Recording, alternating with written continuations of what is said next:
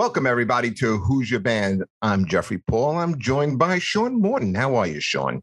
Wonderful, Jeffrey. I'm a beautiful shade of magenta from being outside for 4 minutes today. That's the Irish side of you coming out. That is 100% the Irish side of me. The Italian side was I had no food in my house and I panicked for 4 minutes. So I had to run out of my house to buy food. So that's the Italian side. Yeah, well, you'll starve to death. Dick.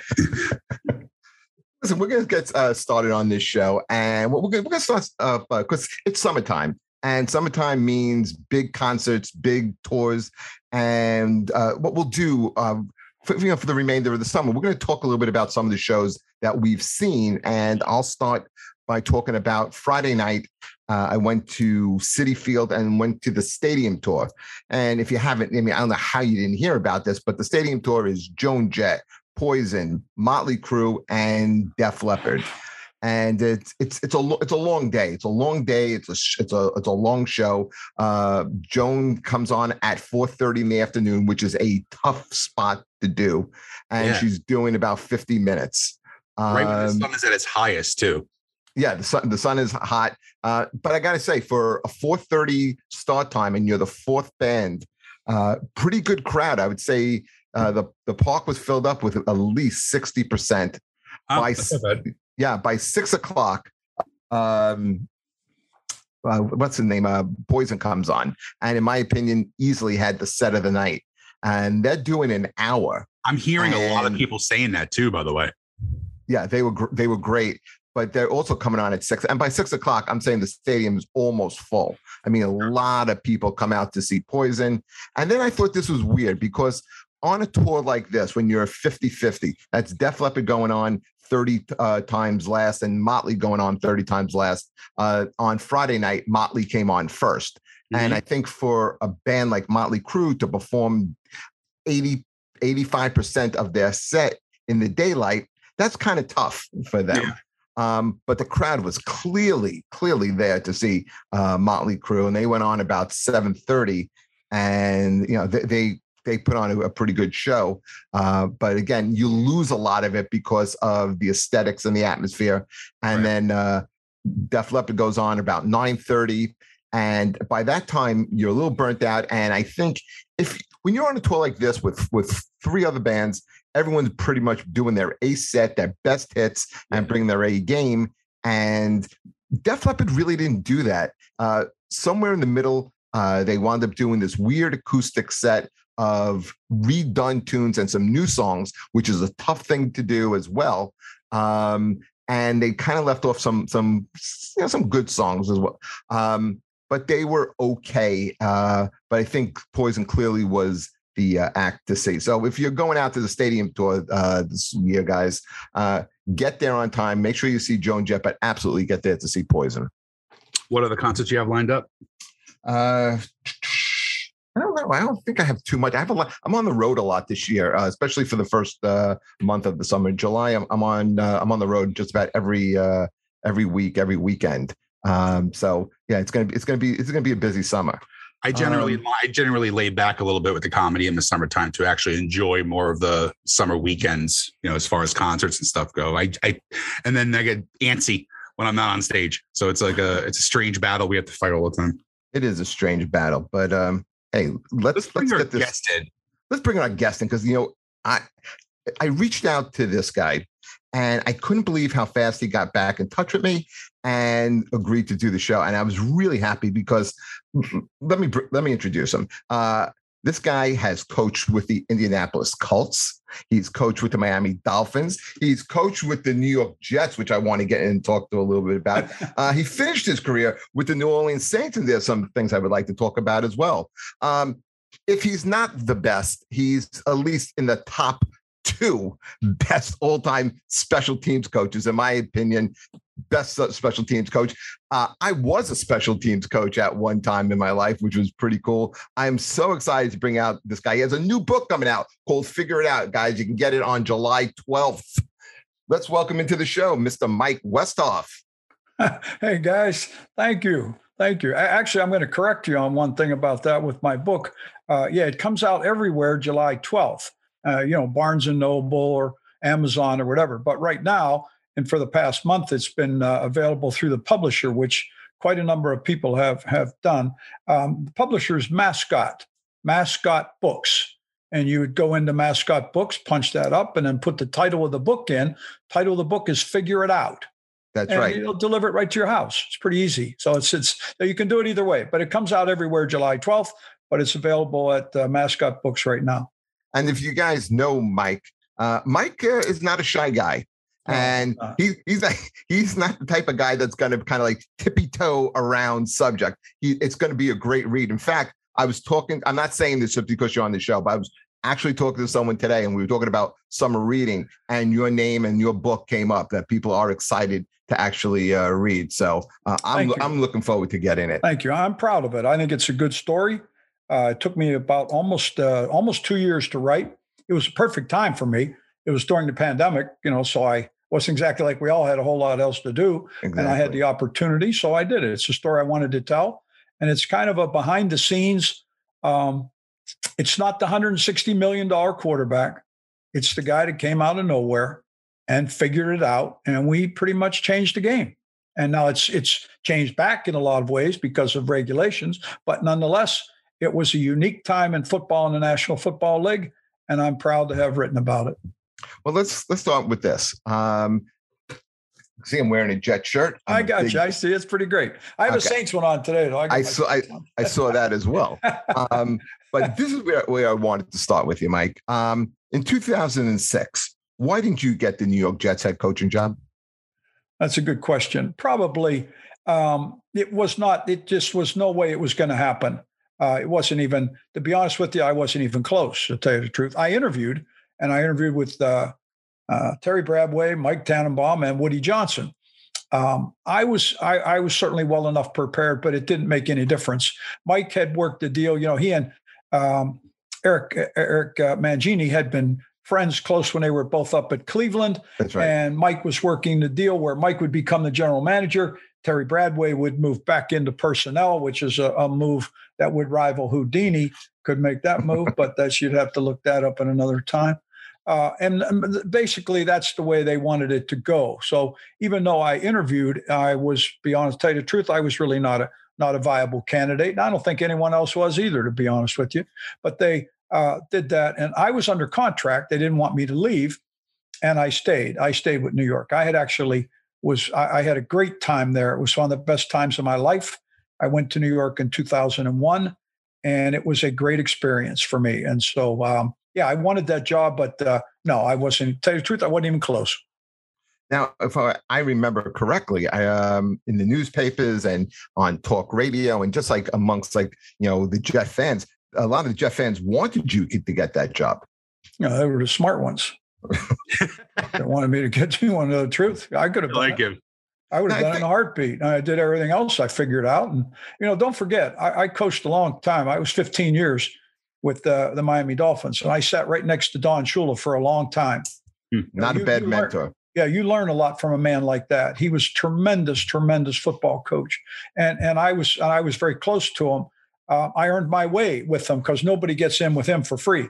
He was tough, but he was very fair. And I learned a lot. So I think I knew the business and I knew how to do it. Getting the opportunity, you have to get it. So some fans, the stuff that I had, the kicking game became a viable part of the Jets' success. We contributed in every fashion, and we were really good. We were very good.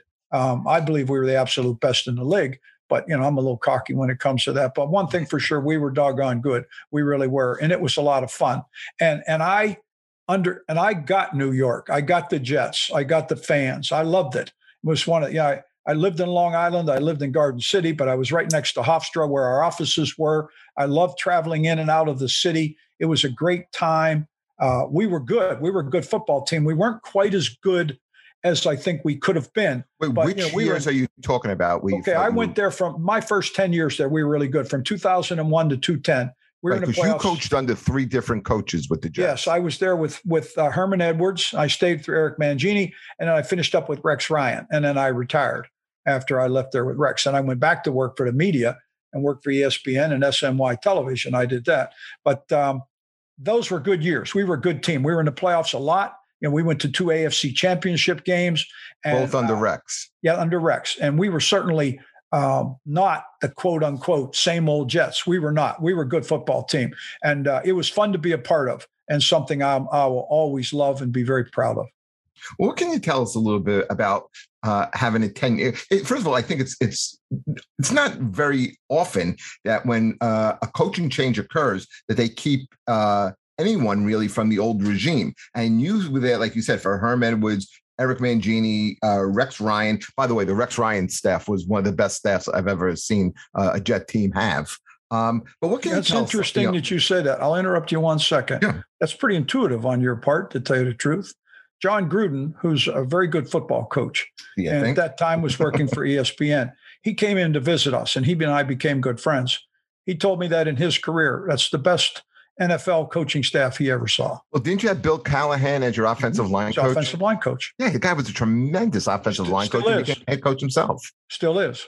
Still right. Cleveland Browns. He's excellent. Anywhere he goes, they're going to run the ball. We were a good coaching staff. Anthony Lynn, who was the head coach of the Chargers, coached our running backs. Mike Pettin, who's been a head coach, he was with us. Ben Kotwika was my assistant. He's been a coordinator all over. We were a talented, and Rex inherited a good football team. We had the right type of team for Rex Ryan. He believed in. The offensive coordinator was who on that team? Just want to be 100% sure. Brian Schottenheimer. Okay, so this leads me to that question. We were going to run the football. There you go. There you go. Because the offensive line that you had, remember? DeBrickashaw Ferguson, Alan Faneca, he's in the Hall of Fame, by the way. Nick Mangold, Damian Woody. When we let, and by the way, our running back was LaDainian Tomlinson. Right. So what do they wind up doing to throw the ball? Well, Mark Sanchez was our quarterback, and no disrespect to Mark, because we know what Mark was, but Mark could manage that football team. And sometimes that's enough. Was it Tom Brady? No, he's not Tom Brady. Come on. But yet at the same time, he did a nice job with what we had. And the fact that we were very good on defense, when we had Drell Rivas, and we had all those guys. So that Cromartie on that team too, right? Cromartie was on that team, yes. And I had an all-star team. I had, Leon Washington running the ball back. We were just good. And it was a good, solid team that really nobody wanted to play, because we were very, very physical. And we were a tough team. We'd knock the heck out of you. And so that's who we were. And we were good enough to get to those championship games. I think if we had stuck with it and exemplified that realm of team, we could have gone pretty far. And all of a sudden, we're going to become the New England Patriots South Branch, and we're getting rid of Alan Faneca and signing Plexico Burris. So you tell me how you think that worked. I don't think it worked out at all. And as a guy who also was an offensive line coach, I believe you win in the trenches. And those are the guys that are going to, how you're going to win your games. So let me ask you this.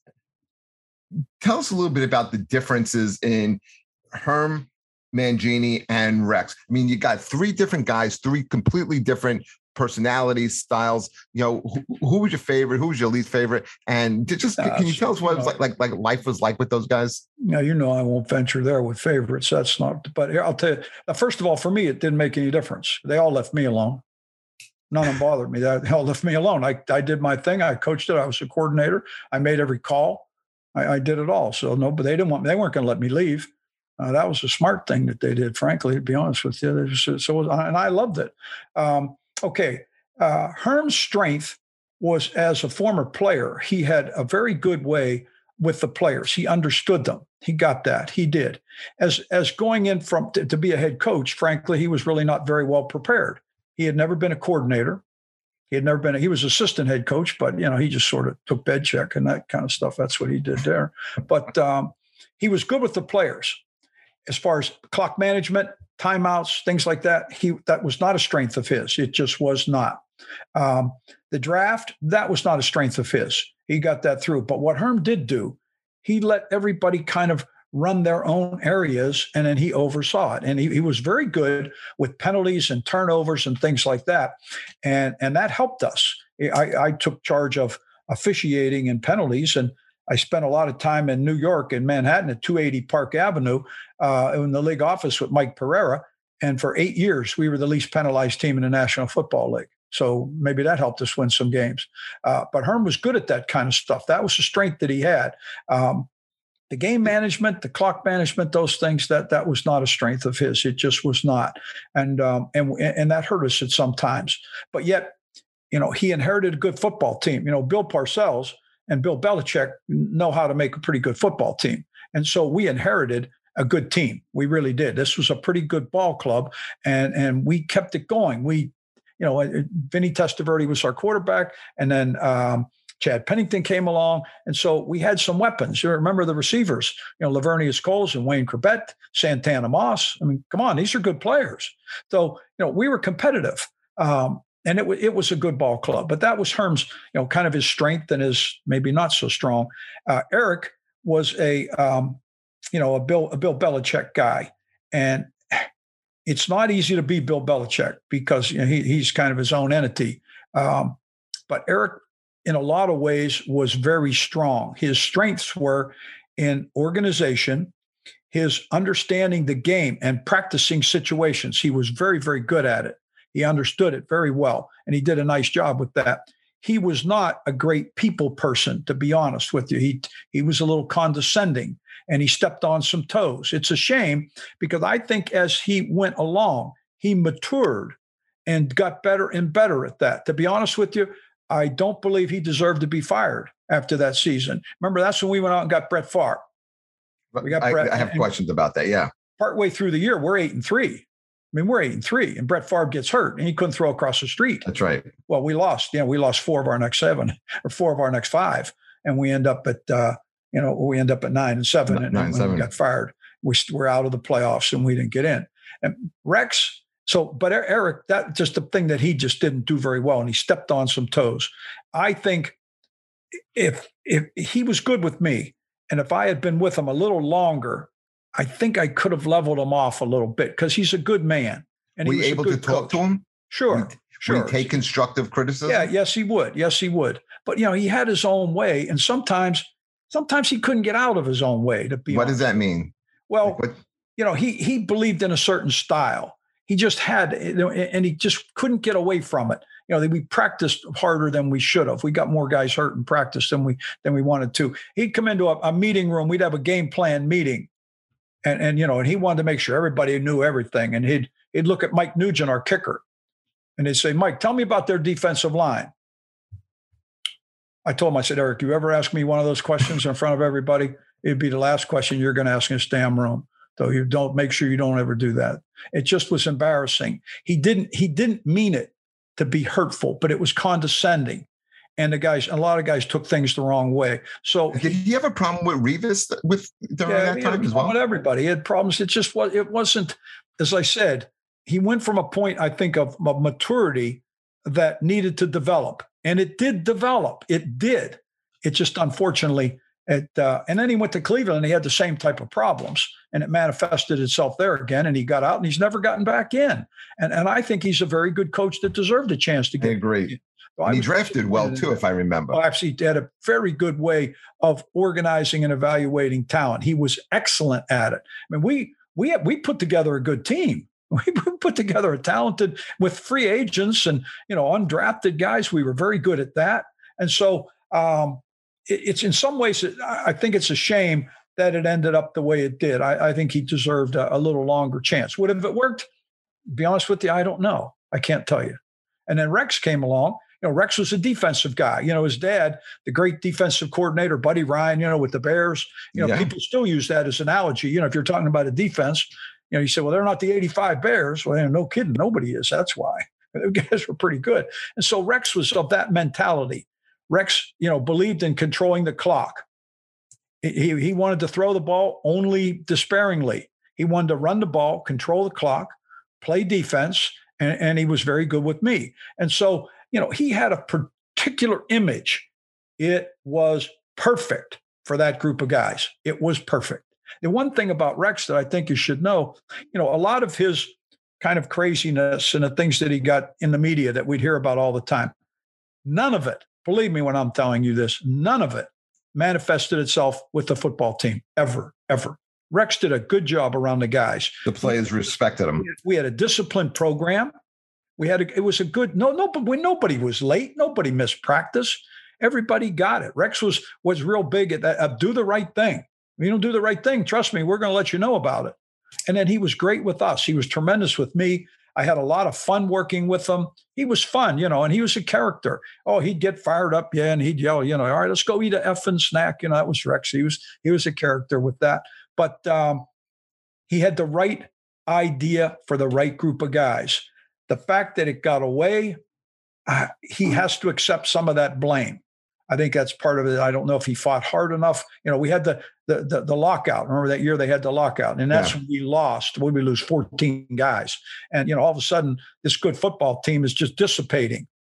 Rex is a firm believer in himself, and I think he believed he could make this work. But it's not the same guys, and so it was different. I think if he had just completely stuck with what he believed, and we kept going, we'd have been good enough. We'd have been good enough to beat anybody. Yeah, I mean, he was smart. Remember, he brought over a bunch of guys from the Ravens. I thought Bart Scott was a great addition to the team because he was kind of like almost like a coach on the field. I thought Jim Leonard was a very underrated, very good player. Very excellent. He was a good defensive coordinator at the University of Wisconsin. Exactly. So he'll be a head coach in college football any day now. Yeah. Yeah, that was always the thing, even as a player. So when they got him, you remember, it was kind of like on the downside of his career, but he was so smart. I was able to kind of teach the defense to some of the younger players. I always kind of like that. Why did Favre only last a year in New York? It's a good question. I'm tell you the truth. I'm not. I wish I knew, and I'm not 100% sure of that answer. I don't know if he ever came with the idea that, to get himself restart the engine and then move on to other areas. I'm not sure that wasn't part of it. I don't know the business end of the contract, so I can't tell you. And I don't know that. I was always under the impression that he would be there for a while. That's what I thought, but I really didn't know. You trade for a guy like that, yeah, you want to have. That's what you think. Years. But to be honest with you, there's a lot of those. That's better.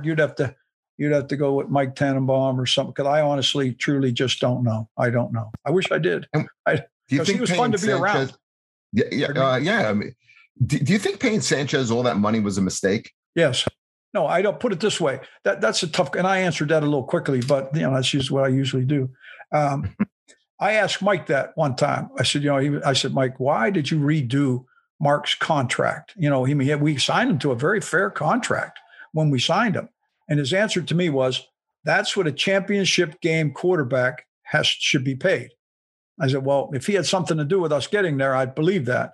I'd be with you. But he didn't. I said, he was on the bus. He was not driving the bus. He was on it, yes. But he was like 8 rows back. He wasn't sitting up there in the driver's seat, believe me. And that's just so. But, there's some of those business things that sometimes I'm not as apprised to. I don't quite, and I never really totally got all involved in all of that. I believed that he was under a very fair contract, and the right type of contract would have kept him there for a long period of time. How it got escalated like that, that's a very, very good question, and I don't have a good answer. Could anyone have quarterbacked that team? Wow, it's interesting. Could have anyone. I know what you're saying. Any capable quarterback. I'll put it this way. I think there's a lot of type of guys that are good, solid backup guys that could have been successful with that football team, because that was a team that controlled the ball. You had to have a certain type of passing. You need to be a play action guy. You had to have a little running talent yourself. If you could do that, that would help also. A guy that could get out of the pocket. So yeah, I think there are a number of guys who could have been successful with that type of team. Switching gears a little bit here. Why was the Adam Gase era such a? Why was his tenure so bad in New York? Don't know enough to tell you, to give you a real honest answer. I just don't. That's I was working with the media and a lot of those things. When you get into that, being out of it like I was, I don't have the complete. I don't feel comfortable to give you the type of answer that I'd like to give, because I don't really know enough about that. It just never. No matter what it was, it didn't seem to work. I don't know what they tried, whatever they were trying. None of it seemed to work. Though the reasons why I don't know. I don't feel comfortable with that because that's a little bit out of my bailiwick, to be honest. Well, let's go with something you may be comfortable with. Whose idea was it to bring in Tebow? Now I'll be honest with you. I'm not really sure. I think it was Rex's. I think it was Rex. No, I'm not kidding you. I think I probably came through Mike, and then it went to Rex. Rex called me. I know that. He was on the road, and he called me, and he said, Mike, if we bring in Tim Tebow, what do you think? I said, no. He said, no. I said, tell me how. And he said, well, we're thinking about him in a real multiple talented and positioned role. He'll be like a wildcat quarterback. He'll run in and out of different positions on offense. He said, that's pretty innovative for that time, by the way. Oh, well, there were people that were using the Wildcat. Don't forget, the Miami made a big deal out of it back there. I mean, the but Falcons, anyway, there were some teams doing it. But then he said to me, would you use them? I said, absolutely. I'll put them on my punt team and run fakes with them. Now, I'm the only one that kept my end of the bargain because no one else did it. Now, as competing as a starting quarterback, it's not going to happen. I mean, ask Bill Belichick. He let him go a couple of years later. He didn't keep him as a starting quarterback. It just wasn't there. But in that other role, I think he could have done a pretty good job. He gained weight. He got bigger and stronger. People have asked me to compare him to Taysom Hill. No, forget about it. Taysom Hill's, I think, way better football player. Not even close, in my opinion. But in that role, I think it would have been interesting what Tim Tebow would have done. He was very good with me. We had a ball. We ran a number of fakes, and we were good at it. Now, the one time I had to use him to block somebody, he couldn't block anybody, and they ran right through him. I wanted to kill him. But I kept my end of the bargain, and no one else did. And I think that's very much when I was quoted as saying the whole thing that was a disgrace. It wasn't Tim Tebow. It was the way he was utilized, and I think that was a miscarriage of what he could do. And so the whole thing got blown out of perspective. It should have never come to that. I think if he had been used in that particular role, it would have been fine. It never. All of a sudden, he's lined up and taking certain reps as going against Mark. I mean, come on, it just wasn't there. He had a very slow mechanical throwing motion. It took him all day to get rid of the ball. It just wasn't there. And did we ever use him in the other role? No, we did not. So I think that's a miscarriage.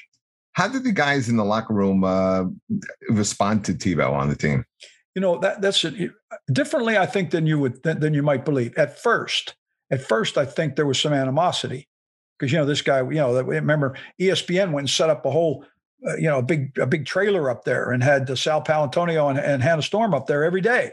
That they actually helped me get prepared for a lot of media things because I would interview with them all the time, and they were great to me because they knew I wanted to do that, and they helped me with working on the air. So they were tremendous to me. But now as things developed, and the guys got to know Tim, he gained a lot of respect. He worked hard.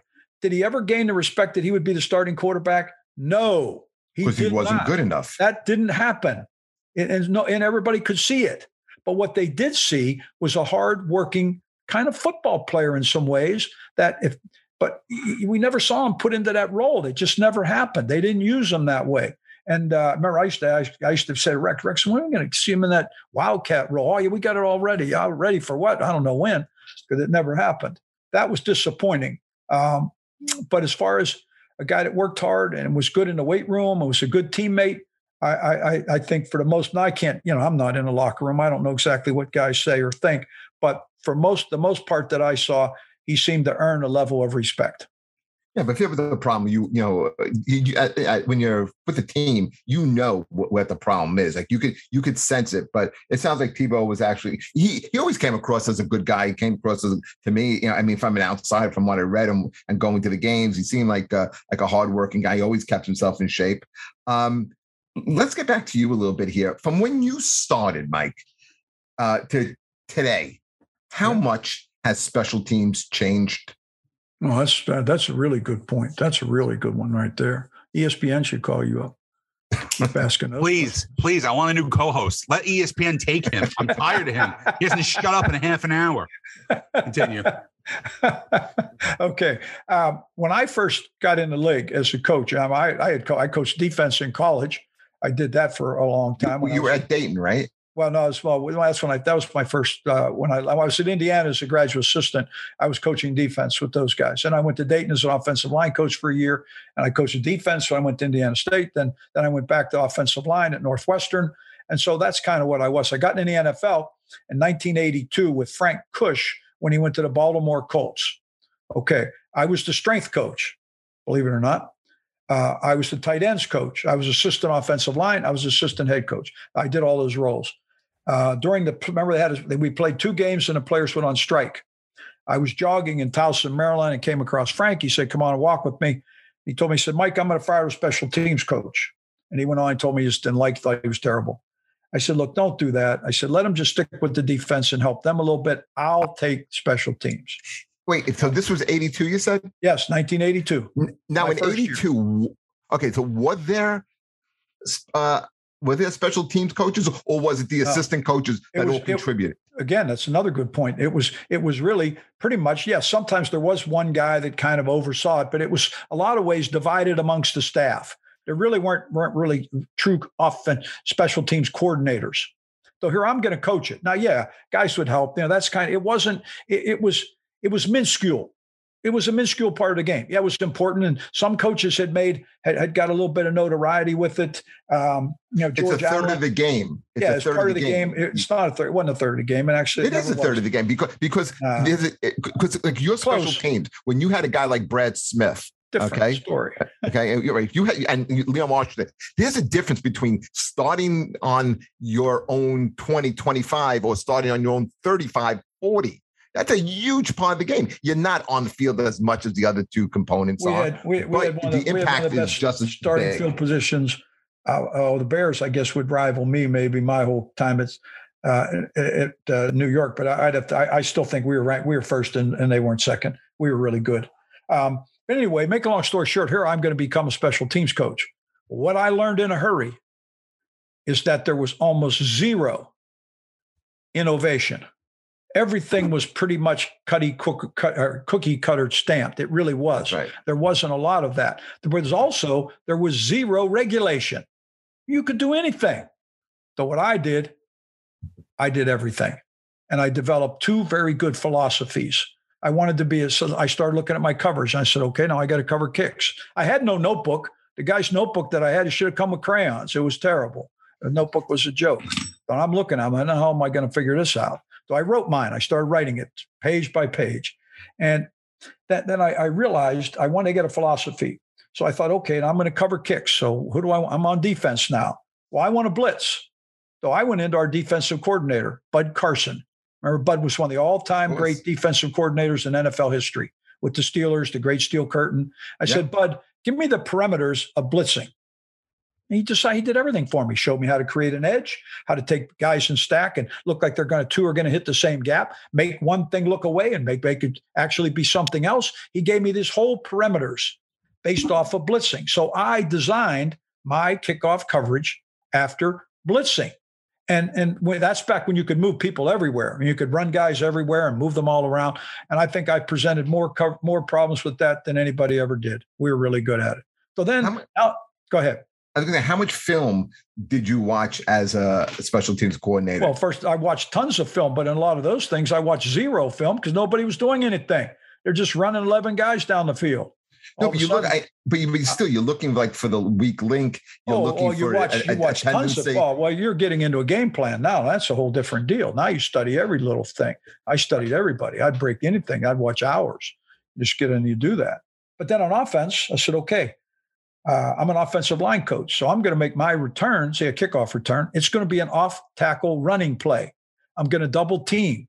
And I mean very specifically how we double teamed. Well, you have to read the book. You'll see how it's all drawn. I drew some of that stuff up. We're going to trap. I'm going to set up a backside wall just like an offensive line would do. The kickoff blocks are going to be my wedge. And I'm going to be able to double anybody. I can double, your number inside out. I could double to 5-4-3 on the play side. On the backside, I can dial 5 and 4. And then I have a counter off of every play. So then I realized the thing that helped me the most is that being a special teams coach, I had a timeout before every play. Because I have time. So I drew everything and I got good at it. So now instead of having 2 kickoff returns, I'd have 12. I'd have 12. So I could sit in there and I'd hold this sheet up. And I'd say, all right, Sean, remember this now. This time now you got to come around here and you'd know exactly what to do and exactly where to do it. And we set a pattern for the entire NFL. And that's what everybody started to do and took over. And that's why we were so good, because it really worked. What did you look for in a kick return? Okay, John. You always hear about how hard the New York media is. Now that you've you coached in multiple markets, is it true that the New York media is a lot harder to deal with than other markets? No, that's it. I always thought it was a little bit of a misnomer.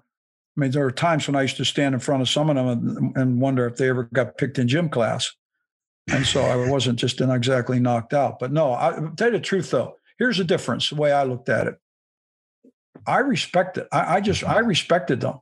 And even though when I wanted to kill them, I kind of still respected their job.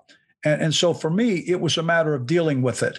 And so I never felt they were unfair, unharsh. I think the thing you had to be is just realistic, and don't try to BS them, because they're pretty good at that now. They're going to see through that, and they do their homework. Though most of those guys are really pretty sharp. Though I felt that if I was just perfectly honest, and I was as honest as I could be, that I would have a way to get along with them, and I respected them. I absolutely did. Now, there's some others that I didn't quite feel that way about, and I could be a little hard on them.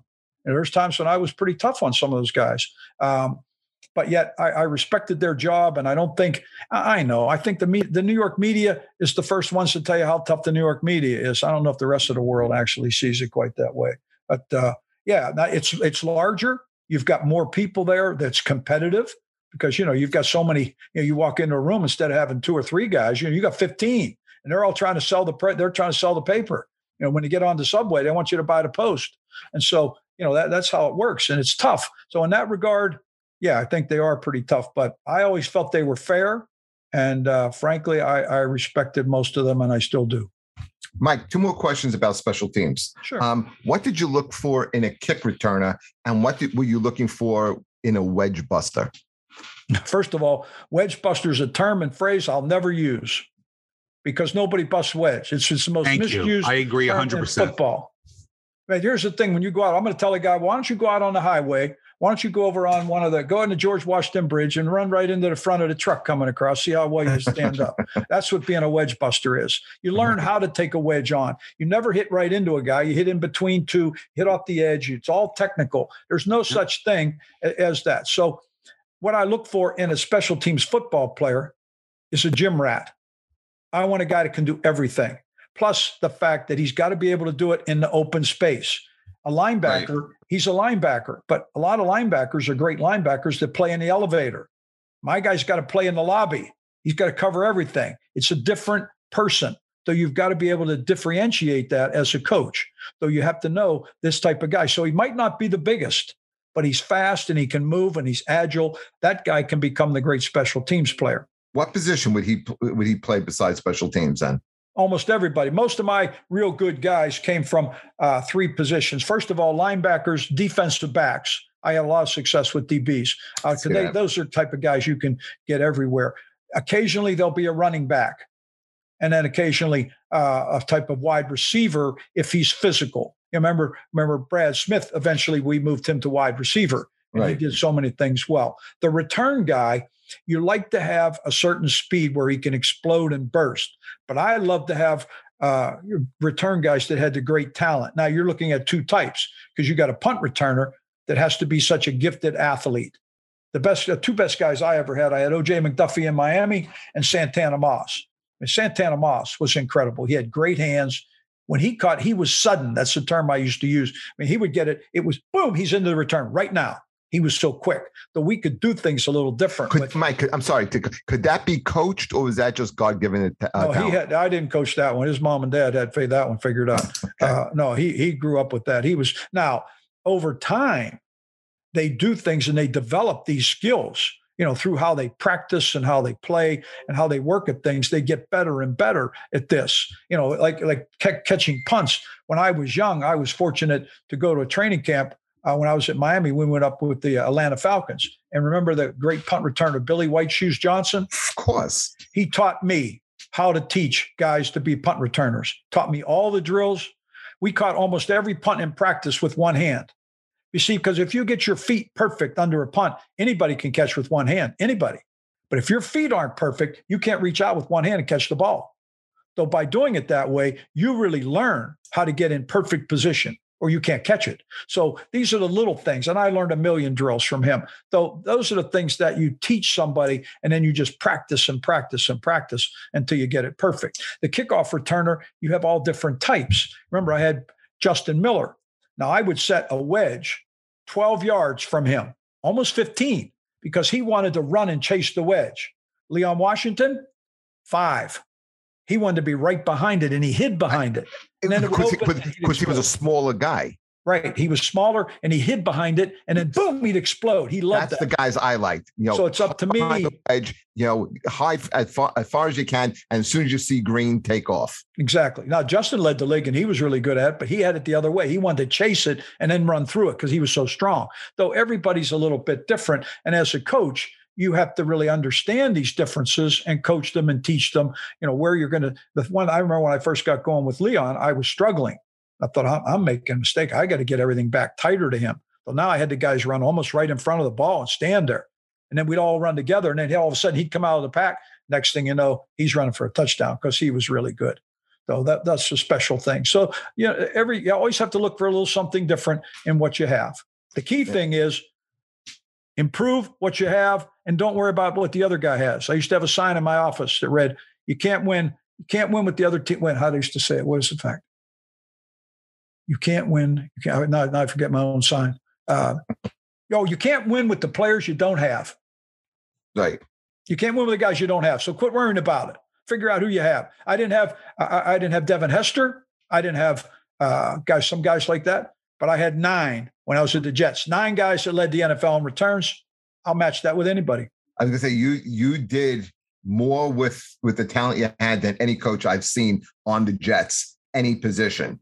How do coaches, yourself, other coaches, how do you deal with a guy that's big on talent but short on effort? Interesting. Big on talent and short on effort. Because, the thing is, you can't teach and coach up talent, but it's got to be so unbelievably frustrating when you see the talent there and nothing happens. Like a guy like Vernon Goldston. There was talent there. What happens to a guy like that? I would disagree with you there. You got to read my book. I'll tell you all about Vernon. Vernon Goldston did not have a great explosion. He had a great career at Ohio State, right? It's big. We're not playing on Saturday. These guys play on Sunday. It's a different game. It's not the same. It's just, that's what it is. It's just different. I mean, if he, you can be very, very good. You play Saturday afternoon. All of a sudden you come over there on Sunday, you can be pretty average. He was a great kid. He worked hard. He just didn't have that explosiveness about him. It wasn't there. It just wasn't. How was he there. Drafted so high then? Because he did. He clicked. Again, you should read this. And I'll tell you all about it. I can't wait to get this book. He clicked some of the boxes. I talked to Eric Mangini about him. Because he's a good kid and he worked hard. Did he? But again, I really believe that sometimes when you're watching that Saturday film, you got to make sure that you're putting it in the content of how they're going to play on Sunday. And I don't think he matched up with it because he didn't have that explosiveness. He didn't have that. You need that guy that can explode. He was, he was kind of rote. He was kind of a straight line type guy. He looked great, big, strong guy. And he was a good man. He was a good guy. And he was tough enough. He just didn't have that talent, that really explosive talent for that level. It was the 7th pick in the draft or something like 6th pick in the draft. And you've got to be a little bit better than that. He would have been a good 2nd round pick, a great 3rd round pick. That's what he should have been. He just wasn't. He didn't have the talent, in my opinion. And I think I'm right because that's where he ended up. Hey, do you think Zach Wilson's going to be good? I wish I knew him a little bit better. I wish I know. I'm not. I like a lot of things I see about him. I'm only watching him on TV. Just I'm not studying him. I'm not doing that. But I think I want to see him utilized a little bit differently. I want to see him a little bit variance in the offense. I want to see them get him out of the pocket a little bit better. I want to see a little more creativity on their part. Now, again, you had a new coordinator, though I think he was feeling the ropes. We'll see how it's going to work. It'll be interesting. A lot of things about the kid, though, I kind of like. So I'm rooting for him. So am I. One last thing. before we switch topics here is you hear anything about Becton? I can't figure this guy out, because when I watched him at Louisville and I was watching tape, this was the guy I wanted them to get, and I was excited when they got him. And I don't know what happened in the last year and a half. I don't either. I don't either. I saw some. I wish I knew. I'd have to be to training camp and study those things to give you a really good answer for that. I kind of agree with you. I saw a big window, and I have not seen it. So the answers for it, I don't know. I don't study it. I'm not studying that guy. So unless I'm going to sit there and study him on tape, that's the only kind of I can give you. I'll give you a real good answer then. But when I'm not, then it'd be unfair for me. Yeah, because when I remember when that was the year you had 4 top offensive linemen come out. They all went in the first. I think they went within the first 12, 13 picks. And the Giants picked Andrew Thomas, who was considered the most NFL ready. But what I liked about Becton was, I like that he had the nasty edge, and that's what I always loved about offensive linemen. Just like that desire, that nastiness, that chippiness, and he seemed to say all the right things. And on the field, he looked like he'd be a tremendous run blocker.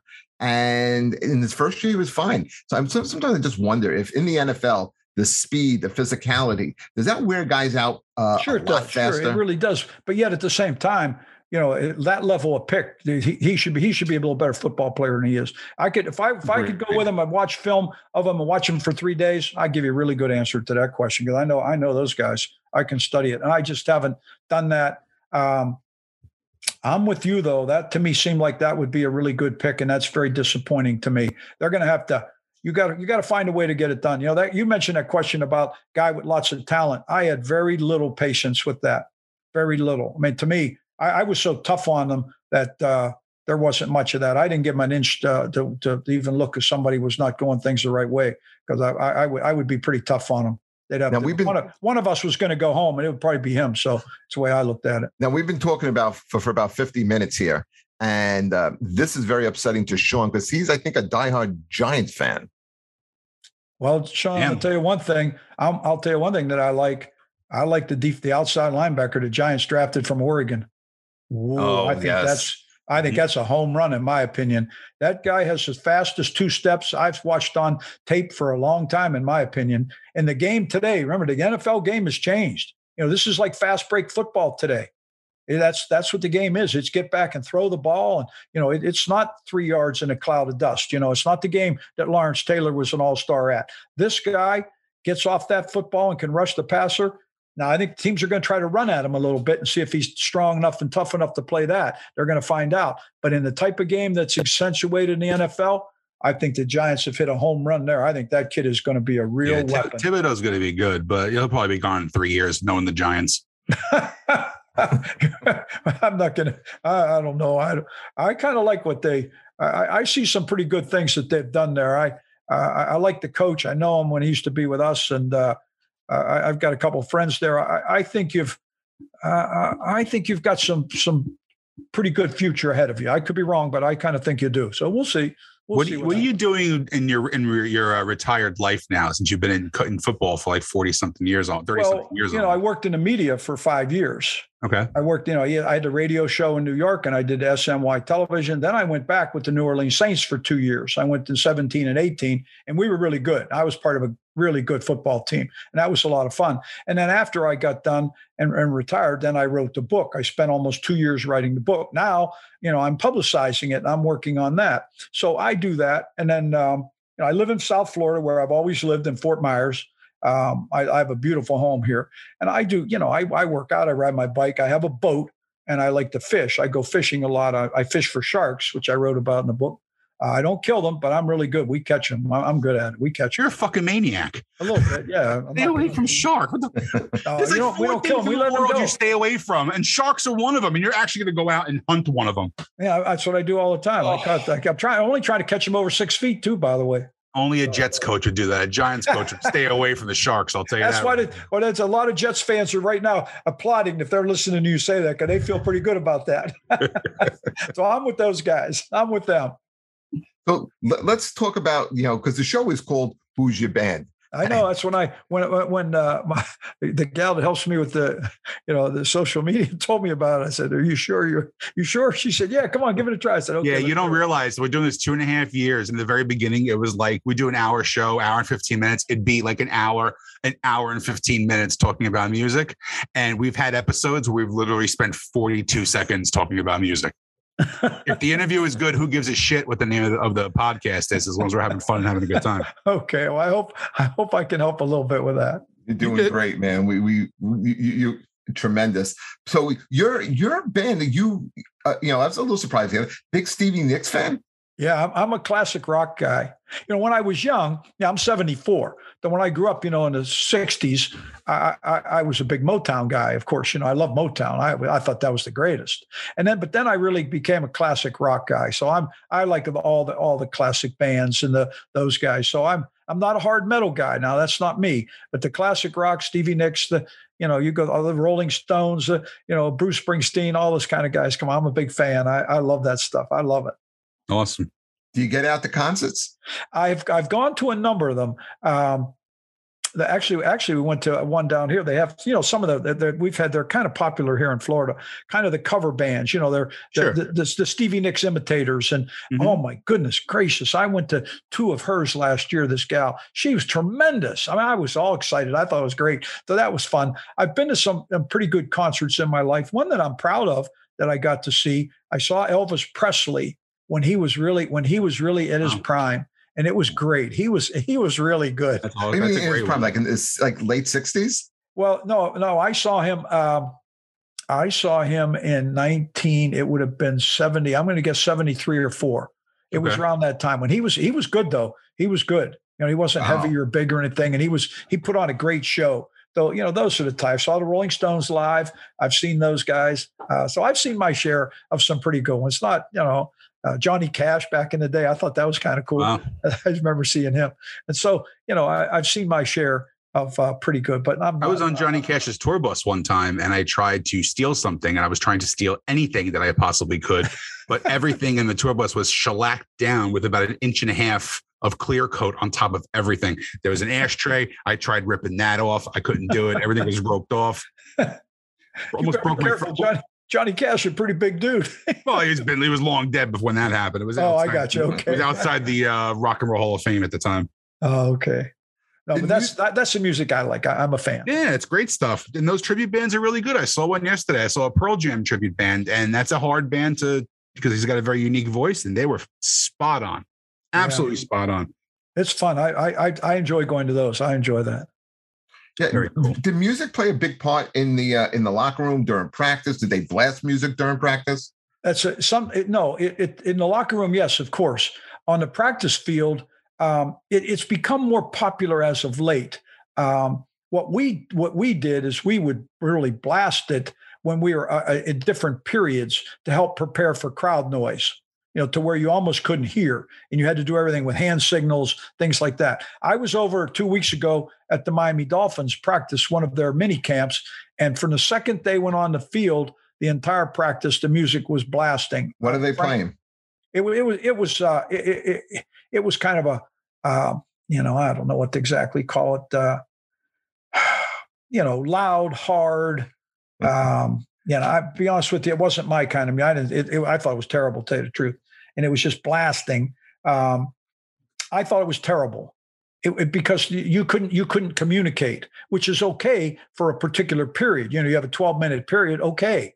But I don't know how you could teach. I was standing there with Dan Marino on the sideline, and I used to play for me, and I know he's one of my really good friends, and we couldn't even talk at all.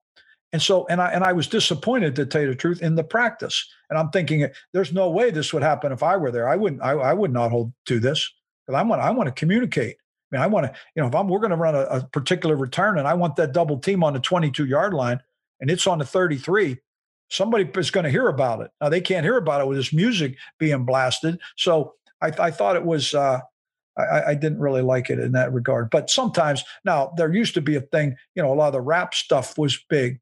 And I'm not into that. I'd let guys know, sometimes they'd be blasting the music, when they come into my meeting or something. And I'd say, yeah, you guys, we're not having that on, and they'd kid me and tease me about it. And I said, I said, I have a really nice looking girlfriend. I drive a Mercedes and I'm going out to dinner. This music's not going to be on in my car. Trust me. I'm not going to hear about what you're going to do to this guy and throw him over the bridge. So forget about it. I'm not going to. Let me ask you a personal question. Girlfriend, a lot younger? A little bit, yes. How much? How much? 15 years. Fucking love you, Mike. I fucking love Mike. But who wouldn't want to have Mike's life? He had a young girlfriend. He has a Mercedes. He still has his fucking hair. Come on. Yeah. Hello. I've gone through my share of rough times, though. You read a book. I am reading this book. Let me tell you something. I am reading this book. I've had my share. Give us the title of the book again. So Figure It Out. That's the title. Figure It Out. I asked you. Oh, okay. Yeah, that's the title of Figure It Out, which is what we did. I was able to do it. I took a group of guys that not the most sought after guy coming out, maybe a guy that nobody knew about, but yet I saw things and we developed them, and I turned into a heck of a football player and helped change the game. And that to me was something that's the most important thing in my life. Are you very active on social media, Mike?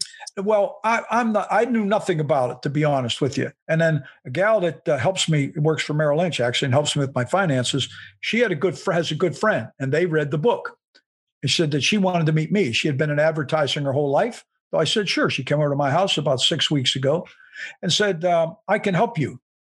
I can help you. She said, I really know social media. She said, I can push a button, and thousands of people will know. She said, I'm willing to bet you can't even find the button. You're probably pretty smart about that.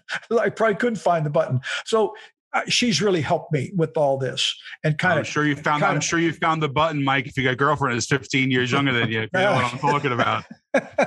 Hey, the girl you're referring to, is that Denise? Yes. Denise is the gal that helps me. She's very, very good. She's incredibly professional. Well, thank you for saying that. I'm going to tell her that, because I think we've made a nice deal between us. And I sat here with her husband the other night, and they're really good people. And they've been tremendous to me, because this is a part of this business that I knew absolutely nothing about. And like any other business, you have to learn a few things. And so she's really helped me. But she did a great job. I mean, I know we had a little bit of a scheduling conflict. She was right on top of it. I think when you surround yourself with good people, I think, it does come back, tenfold sometimes. I wouldn't know about that, Mike. Look who my co-host is. I'll tell you what, though, your co-host asked some pretty doggone good sports questions. Yes, I'm going to tell you what. Yeah, we'll go through spurts, Mike. I'm not being. I don't have anything to gain. I'm not trying to do anything. I'm just telling you, though. I've done a gazillion interviews in my life, and there's a lot of good questions, and so he certainly knows. No, he's all right. Yeah, he's all right. I mean, he's okay. I won't go too far. I don't want you to. No, he's okay. Well, you know what it was? He knows a lot about football. He went to grammar school with Vince Lombardi, so it's been in his blood since. No, I love the game, and when we found out we had the opportunity to interview you, I was very, very excited. And like I said, I'm a special teams guy at heart. When I played on the special teams. I coached special teams. I wound up being not the same trajectory as you, obviously. I wound up coaching offensive line, and then doing a little bit of head coaching. But I love the game. But the book is called Figure It Out. You can get it everywhere on July 12th, which is, by the time this is released, that should be just around that time. Yeah, so guys, please just check out this book. If you're a football fan, if you want to know what's going on. And the thing is, from what I understand, it's not an overly long book. There's maybe 400 pages in it? Yes. Yeah. There's a few drawings. It covers a lot of different things, parts of my life. There's some medical things in it. I've had a lot to do with that because I had quite a few adventures in that, to say the very least. You did. But I'm proud of it. And the thing that I think we did a nice job of, I wrote every word, but I had a writer, a guy named Barry Wilner, and so we interviewed a lot of guys, and I set it up, but then he would conduct the interview. I didn't want to interview the players. So you're going to hear me tell the story, and then you're going to hear Leon Washington tell it. And I think that's that.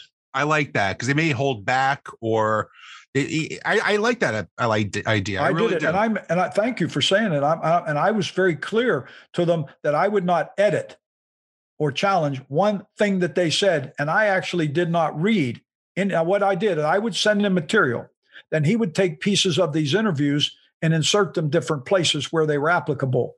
And I didn't see them until they were in the printed form. I didn't read them. So I did whatever the guy said, and it's in their language. So trust me, it's X-rated in a lot of spots now. We talk just the way they did in the locker room. So, but it was really fun to do, and I think it gives the book a realm of credibility that I think a lot of books don't have, and I'm proud that we did it that way. Well, like you said, it's not going to be a cookie cutter book.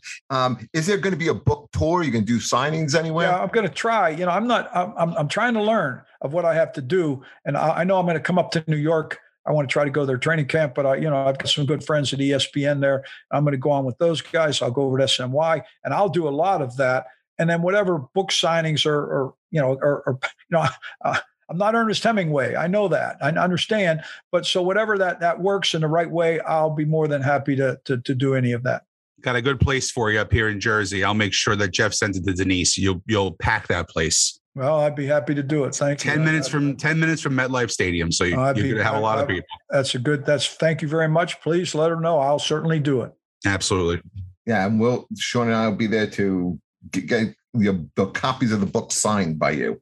I'd be happy to do that. It'd be fun to do. It'd be fun to talk about it. You guys are fun to talk with anyway. So it's an enjoyable subject. I think it's a good subject, and it braces, it ventures into a lot of areas. And I think it's a good sports story. And we could use a couple good sports stories because we have enough bad ones. And this is good. True. These are good guys. Guys, get the book, figure it out. Mike Westhoff, coming out July 12th, and where was the publisher? If in case this comes out a little earlier, it's Mascot Books. They're in Washington D.C. area. Mascot, MASCOT. You can go into Mascot Books today, punch in the title, figure it out. It'll deliver to your house in a couple of days. Awesome, easy, awesome. Mike, thank you so much for joining us, man. We really appreciate your time. I appreciate you guys. Thank you. I hope to see you. I hope to come up to Jersey and hang out. It'd be fun. We will. We'll hang out, and you can bring your 26-year-old girlfriend, and we'll go out to dinner. 26. Give me in trouble with that now. That's my plan, Mike. That's my plan. All right. Thanks, guys. Thank you very much. You're welcome. Take care, everybody. We'll catch you next time. Bye.